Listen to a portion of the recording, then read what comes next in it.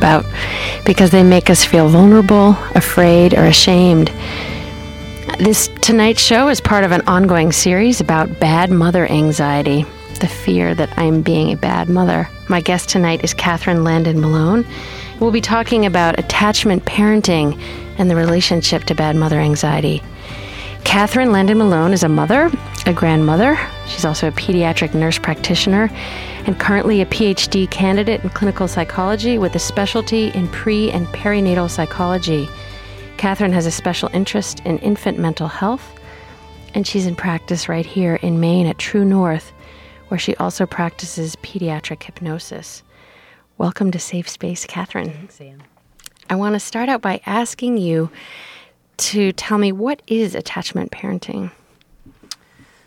Attachment parenting has a long history starting, way back in the early 20th century, I think, with John Bowlby's work, who realized when he watched children who, at that point, when they went into the hospital, they were there without parents. And he watched what happened over time with those kids when they were reunited with their families and the kinds of struggles that they had. So he was the first person, really, who started describing attachment. And now there's a whole theory around that, attachment theory. Out of that grew a movement, really. I think of attachment parenting as kind of a movement to parent in a way that really fosters a nice, deep, secure bond. Dr. Sears has been credited with really promoting attachment parenting. And it's a style of parenting that keeps kids or babies and parents close together. It starts with a healthy pregnancy where moms are really connected with that baby, understanding that baby has awareness and consciousness, through a birth process that hopefully is as low interventive as possible, although things happen at birth, so sometimes that doesn't work out the same way. Then behaviors that help support bonding, keeping the baby close with mom, breastfeeding, as the baby gets older, carrying the baby a lot, co-sleeping, being with the baby. So that's how Sears has interpreted attachment theory and brought it into something called attachment parenting. And how is this very common, as far as you know? Are a lot of mothers practicing I think this? a lot of young mothers these days have read Sears's work or have heard this term attachment parenting, and just the sound of it, attachment parenting, sounds like, well, I have to do that. I want my child to be attached to me. And I see a lot of families in my work who come saying, I'm coming to you because I know you know something about attachment parenting. And so I think probably a lot of the families I see, maybe, I don't know that it's a broad cultural base. I think it's a group of families that perhaps didn't have a kind of growing up that they felt was a real nurturing growing up, and so they're drawn to it to say, I want to do it differently. And other people, I think it just makes sense intuitively that something called attachment parenting might be a good idea for both a baby and a parent. That's interesting. So if there are two groups, kind of one group that's coming to it from the perspective of wanting to do something differently for their child than what they had, and then another group where it just intuitively makes sense, is there a difference in how they carry it out? I mean, is one more anxiety-based than another? I think so. And I can think of a number of moms over the years who I've known who, when we talk about what was it like for you growing up and hearing the story of my mom wasn't there for me, people did not validate any emotions I had. I want this to be different for my child. And those moms come, I think, almost as a setup for a sense of, if I don't do it right, I'm ruining my child's self-esteem for life. So the ante is up a little bit.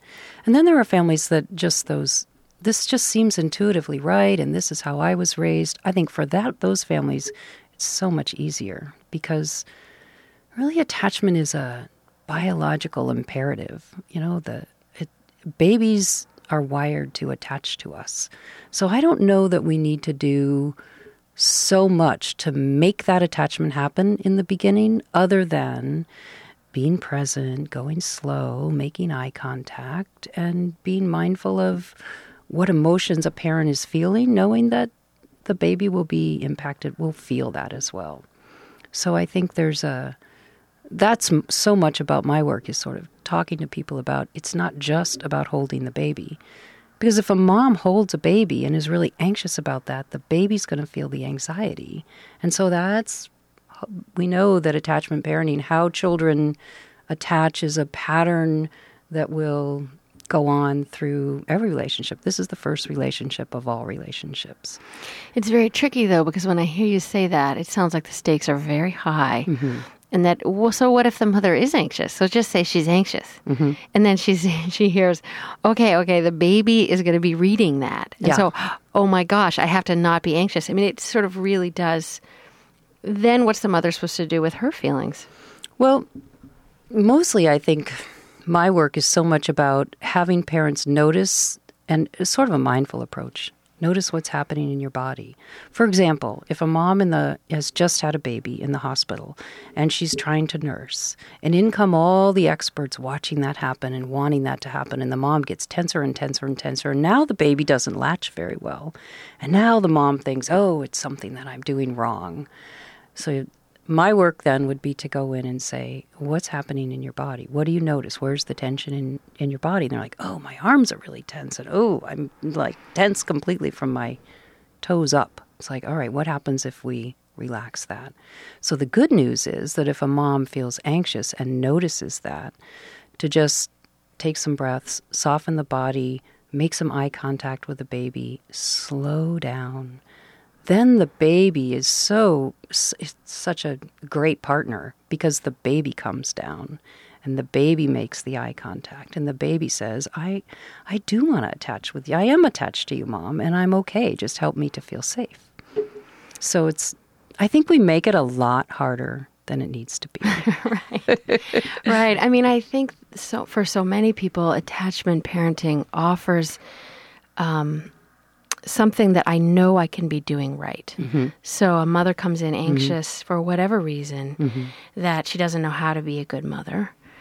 And then there's a kind of almost like a formula. I mean, the way some of Dr. Sears' work reads is like, if you do these 3 things, breastfeed, co-sleep, and keep the baby on your body, then everything's going to be good. And it feels like, okay. So these are some clear steps. These are some things I can do. And I know I can do them. They're exhausting, but I can do them. And it can feel like a tremendous reassurance, because there's a fear that we don't know how to bond with our babies. Mm-hmm. Yeah. So just even hearing your message that it's going to happen. It's going to happen. Yeah. And, so a mother could breastfeed and not like it, could hold the baby and feel like, I'm all touched out, I can't hold this baby anymore, or could co-sleep and then there's the baby needing her all night. That's a setup for problems between those two, I think. So yes, those things do promote attachment, but attachment, I think, happens a little differently. It happens in the moment between, in the interaction. It happens in the field around the mom and the baby. And the baby's really a pretty good partner. So attachment theory says there are sort of 4 attachment styles. There's the secure attachment, which is a baby feels safe, mom and dad are home base. They know that if mom and dad are comfortable with them, who can tolerate their big feelings. So when a baby cries in a parent's arms, of course that makes a mom tense and think she's doing something wrong. But if she settles down and inside and breathes and says, this is my baby releasing some stress, this is okay, I think a baby learns, oh, my parents can handle me even in my biggest upset. So it reframes it a little bit. Instead of, I'm doing this wrong, my baby is crying, what the heck do I do? The baby is then going to read, my mom's tense, and why is my mom tense, and is that about me? It's so interesting, though, because, I mean, what you're talking about sounds very simple, but in practice... that's a huge shift, because our whole culture, I think, is so phobic about crying. Yeah.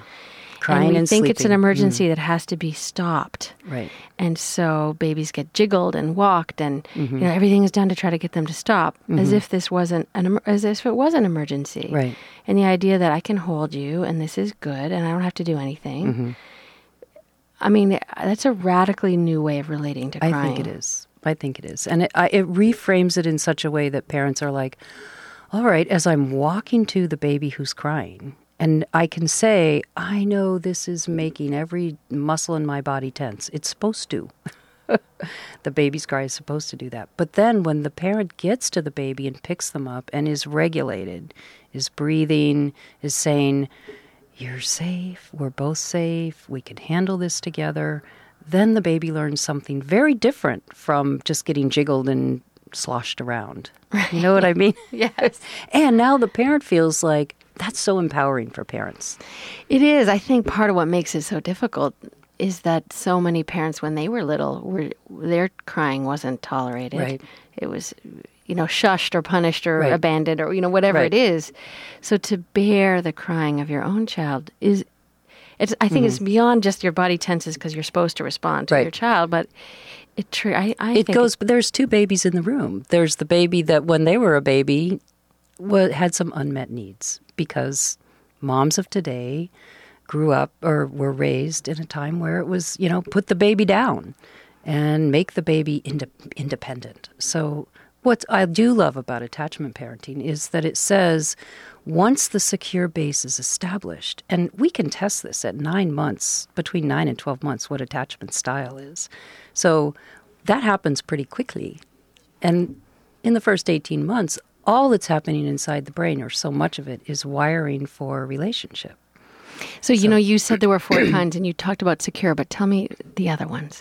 So there's the secure attachment style. Then there's secure anxious, which is a baby who is probably picking up on what's happening inside the mom or the dad as far as an anxious style. That baby, the way we test it is something called strain situation test, which is if a child is left in a room with another person who's a stranger who's there to play. Mom is called out of the room, and then we watch what happens when mom leaves and then what happens when mom comes back. So a secure baby, mom leaves the room, the baby will look and be a little distressed. They are distressed. They cry sometimes. They keep watching the door, but they can be re-engaged with play. When mom comes back in, the baby fusses. And moms read that sometimes as like, oh, you're anxious, but they're supposed to fuss when they come back. That's home base. She just left. So that's good. We like that kind of. That says that's a healthy attachment style. Then there's anxious, where you can't, the mom goes out of the room, the baby is watching the door, very anxious, can't engage with play with the other caretaker in the room. Mom comes back, and now the baby is so anxious that they can't accept comfort or consoling. And that's a hard one, And then there's the ambivalent style, which I think is actually pretty sad. It's like the baby has already figured out, my mom leaves the room. Okay, she's gone. I'm not going to look at the door. And now when she comes back, they engage with play, but they don't look to her for comfort or nurture. And yet if those babies are wired up with, say, a heart monitor, they would show anxiety. So it's a very anxious kind of thing, but they have already figured out, mom's not very available for me emotionally. So they're like have this sort of precocious independence, yes. pseudo-independence, as it were. Yeah. Uh-huh. And then there's the disorganized attachment, which actually is pretty rare, and that only happens when there's a lot of pretty severe pathology, where the baby, when the mom goes out, doesn't really have a strategy of what to do about that. Mom comes back in, baby doesn't have a strategy. It's kind of a going forward toward you and pushing you away. That's a mom who's been pretty scary for a kid, so the baby doesn't learn people are okay to. So it's more like in an abuse kind of situation. You might see that. Right. Right. So I wonder, coming back to what you said about the parents that you see in your practice, how many of those moms were moms who had their own ambivalent or anxious attachment to begin with, that look to attachment parenting as this hope to really give their child something different? A lot of moms look to attachment parenting as a hope, like I did. I mean, we all love our children, I think, and we all really do a pretty good job. we're going for good enough here. And so for the moms who come in who really want it different, they need to know, I think, what's most helpful is that you're going to make mistakes. We're perfect. And this is how we teach children about imperfection, perhaps. We're going to mess up. I mean, I'm a mother of 3 children, and I remember times when I remember saying to my husband, if there were gypsies coming down the road, I'd be selling this kid. Right. I understand where throw the baby out with the bathwater comes from. There are some moments where you're not happy seeing that baby for the 100th time at night. And it's really hard to go to them and be soft and warm and, you just aren't. So this feels like a point I so want to highlight because in this series on bad mother anxiety over these past several weeks, this sense of these taboos that mothers cannot, in any safe place, really acknowledge these kinds of feelings, the feelings of fleeting feelings, wanting to throw your baby through the wall or wishing you had never had a child or a fear like, if I just smothered this child, maybe, no one would really notice kind of thing. And a deep fear that if I fessed up to that my child would eventually find out and be scarred for life. Or, they'd take my child away. Yeah. And so it's interesting to hear you acknowledge it. Do you hear a lot about that in your work? I hear about it all the time in my work. It is so common. Parenting is hard work because we're also parenting ourselves when we're parenting our children. And if we didn't get really great mothering, then our job is doubly hard, I think, because mothers are really working hard, and dads too, to try to. I've had dads in tears in my office sometimes saying, when I was a little kid, I was spanked, and I don't want to do that, but yet here I have a spank in my hand, and it horrifies me. And it's itching. It's itching. And I remember as a mom one time looking at my hand and saying to my 3-year-old, if I was the kind of mom who spanked, I have one right here in my hand, and then feeling horrible about even acknowledging that to him. Because he gave me a look that looked like, well, you're kind of a scary monster right now. Right. And then you berate yourself about that for a long time. What's the good news is that I think we really have to talk about is when we have those moments, that what's so important, and all the science and developmental psychology is pointing at this, is that it's the repair that's more important than the rupture. Now, I want to come back to that just one moment. This is WMPG. My name is Dr. Ann. This is Safe Space, and I'm talking to Catherine Landon Malone about attachment parenting and how it's connected to our fears of being bad mothers. We're talking now about how to make repair when we feel like we've made a mistake. Or we may not even have made one, but of course we're sure we have. We're sure we have. Yeah, so tell me, what do you mean by repair? Well, first of all, I think repair I just think it's the good news. It just sort of gets parents off the hook a little bit to know that the repair is more important than the rupture. And that's, what I mean by repair is this is a way to teach children about love and compassion and imperfection and forgiveness. So I think it's a really huge part of parenting that's very important. So many times when we do things that we don't feel good about with our children, we don't talk about it with them. And they really need to hear the story. So, and what's really cool about it is the now moment is every moment. So if a mom had a bad moment with a kid 10 years ago, it's not too late to repair it. And I even have a story about that with my youngest son. Yeah, tell me. Well, my youngest son was our 3rd child, a dear, dear, sweet little boy, very magical, who at this time he was 4. This was a kid who wore 3 hats, a thinking hat, a feeling hat, and a thinking, feeling, and sensing hat, seeing hat. And one day he got up in the morning, he couldn't find one of his hats. And I said to him, Rex, why 3 hats? And he said, one is my thinking hat, one is my feeling hat, one is my seeing hat. Like, which one did you lose? I lost my seeing hat. Well, of course, we needed to get right off to school, preschool. And, I grabbed another hat that probably wasn't the right hat, so that wasn't right. I had some impatience with him. We got to school. He probably didn't have a very good time during those 3 hours because he was missing his seeing hat. And then I picked him up, and he did not want to get into the back seat, into his car seat. He was struggling with his brother. I had another little boy that I was taking home that day, and he was just screaming wild in a tantrum, and so was I, So I said, I have to run back into the school. This is every mother's worst fear, that you're going to leave your child in a parking lot sometime. Right. I said, I have to run back into the school and get something. I'll be right back, and you'll solve the problem, which was the wrong thing to do, but it's what I did then. Wait a second. Had you actually lost something that you had to go back for, or you did it to give yourself a mental break? I needed a little mental break. Oh, I see. And he needed a break because we weren't going anywhere at loggerheads, Okay. Well, when I came back, he was gone. And we only lived... out of your car? Yeah, out of the car. And the other two boys in the car said, Rex decided to walk home. Well, of course, then I went into my, oh my God, what have I done to my child place? And we drove down the road. It was a straight drive. He'd made this drive lots of times. It was less than a mile, and he was nowhere. And I pulled into the driveway, freaking out. And this was before cell phones, to call my mom, of course. And our driveway was a woman with my child in the car who had picked him up on the way home, and he told her how to get there.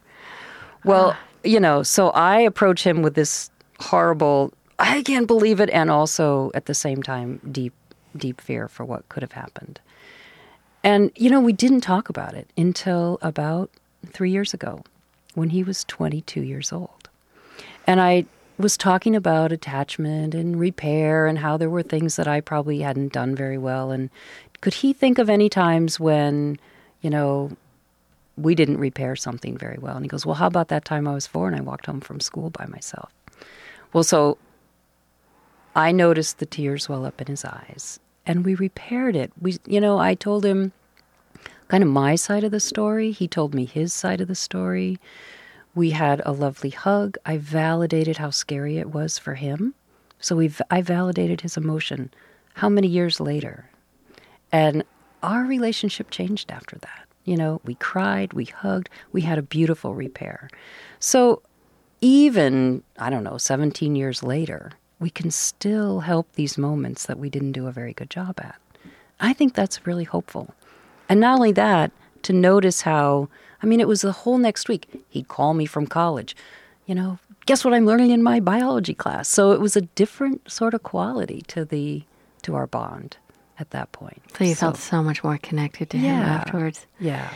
It's a very moving story, so I appreciate you telling it. And what strikes me is his willingness to go there. Yeah. Also, yeah. That it could happen because you weren't just opening to him and saying, right, what do we need to do? But he was willing to bring it up. Right. Which is what I mean about the baby's a great partner. The baby wants to feel safe, love. Alison Gopnik's new book, The Philosophical Baby, she talks so much about that, is that the baby is learning about how to be in a relationship. The baby is learning about love. And so they're going to test that theory out over and over and over on us in all kinds of ways. So I think some of the raunchy behavior that children do that brings out that, mean mama thing is really about, well, Mom, can you handle me if I'm this way? Can you handle me if I'm that way? They're just experimenting with options.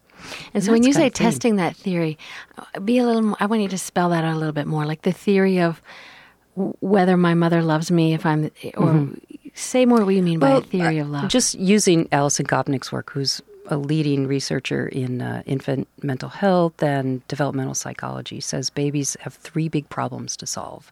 The problem of people, the problem of things, and the problem of, I'm forgetting the other one, language. And so much of what they're testing on us with all that testy behavior that a 2-year-old does is, okay, I'm experimenting with you. What if I do it this way? What reaction will I get for you? Can you handle me if I'm this way? So if parents understand that and can sort of keep that in mind, like, oh, you're just a little scientist. You're just experimenting with me.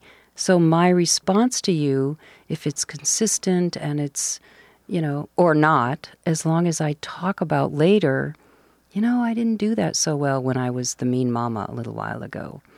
And I'm so sorry. And let's have a nice hug. And that I think, teaches children we're not perfect as parents. We can't be. It's not possible. Even the best of us have our moments. It feels to me so powerful, and I know that so many mothers were not really apologized to. Mm-hmm. This was not such a standard thing. Right. Even one generation ago, for adults to apologize to their children or to validate their feelings like that. Mm-hmm. So it's new. It's a new thing. It's a new thing. And you know what? When I had my 50th birthday a couple of years ago, my mom sent me, because I've been studying so much pre- and perinatal psychology, she sent me my birth story. And when I read it, I thought, wow, you really were way more present than I thought as a little kid. And we talked about that. And so, wow, all of my years of, is my mom really there? Is she really available to me emotionally? Can I trust that? I think I probably have a little bit of an ambivalent attachment, because she was of the generation, you didn't apologize. You didn't validate kids. You said, you're fine. You'll be okay. Buck up. You're fine. Right. And so, but when I read that story and the fact that she took the time to write that, I thought, maybe I didn't interpret that so well as a little kid, that you were there more than I knew. Second of six. Or perhaps your mother, like you, has learned a few things. Yeah, that could be too. I mean, it's crazy and she's design. making repair, and it's not too late. It's crazy design. We have our children when we're not all finished yet. Right. Psychologically, Right. Let me know when that happens to you, Catherine, when you feel finished. I'm still working. Grandchildren are great. That's right. You get a chance to do it then. Yeah. So I want to just close by asking, are there other things that you think are really helpful for parents? Parents who may well have had some kind of anxious or ambivalent attachment experience when they were little. All parents so sincerely wanting what's best for their child. It's almost a universal wish, I think, to give your child something that you didn't get. Yeah. Beyond Sears, what are some other things that you think are Well, another good book I love is a good friend of mine, Catherine Black, who wrote the book Mothering Without a Map, that talks about attachment theory. And she interviewed hundreds of mothers about who wanted to do it differently. And the end of that book is so hopeful that we can do it differently. And then I think really paying attention to what's happening inside my body right now. What if babies are little mirrors and they're reading me, and that's some of the behavior I'm seeing is really my own stuff being reflected back at me, then how can I be more present? And so really I think what fosters a secure attachment is parents being present, being honest, validating emotions, lots of deep breaths, forgiving yourself when you have your bad moments, and slowing down. Babies really need it to go slow. And say more what you mean by that. Well, even if you watch, I taught med students for years how to do infant exams, and the thing that I wanted them to go away with is watch your hands, because if your hands are moving quickly, the baby won't know how to read that. That will feel really scary to them. So go slow and you'll get a better checkup. And the baby will be more present with you. So over the years in my practice, I have talked to babies as if, because they are, conscious, aware little people, and really been mindful about slowing down and breathing. And when I'm not that way, which happens, to then repair it with a baby by saying, I was going a little too fast there. Let me slow it down for you. And you always get this knowing, wise look from a baby that's kind of like, okay, thank you. I needed you to say that. So these are all really hopeful things that I feel that in some ways feel humane for the mother. I think one of the difficulties of the Sears approach is it's sort of the highest maintenance possible way to parent, and it can be absolutely exhausting. Yeah, it can be exhausting. Yeah. On that note, exhaustion seems like an appropriate note for talking about infant prevention. Absolutely. I want to stop, and I want to thank you so much, Catherine, for being my guest. How can people contact you if they want to find out more about your work or even have you as a provider? I'm at True North in Falmouth. We have a website, which is www.truenorthhealthcenter.org, and the phone number is 207-781-4488. And if they want to read your newsletter? They can click on my name on the website, and then they can get to some newsletters which talks more about all of this. Thank you so much, Catherine. Thanks, Anne. My thanks tonight to Jen Hodgson for mixing the sound and Maurice Lennon for the music. My name is Dr. Ann. This is Safe Space. I've been talking to Catherine Landon Malone, pediatric nurse practitioner and PhD candidate in clinical psychology for perinatal infant mental health. If you would like to contact me to get more information or suggest a new topic for a future show, please email me at drannewmpg@gmail.com. That's dr.annewmpg@gmail.com. Next Wednesday at 7:30 p.m., I'll be hosting Martha Toll, talking about bad mother anxiety as it relates to childbirth. Coming up next is Money Talks with Allison.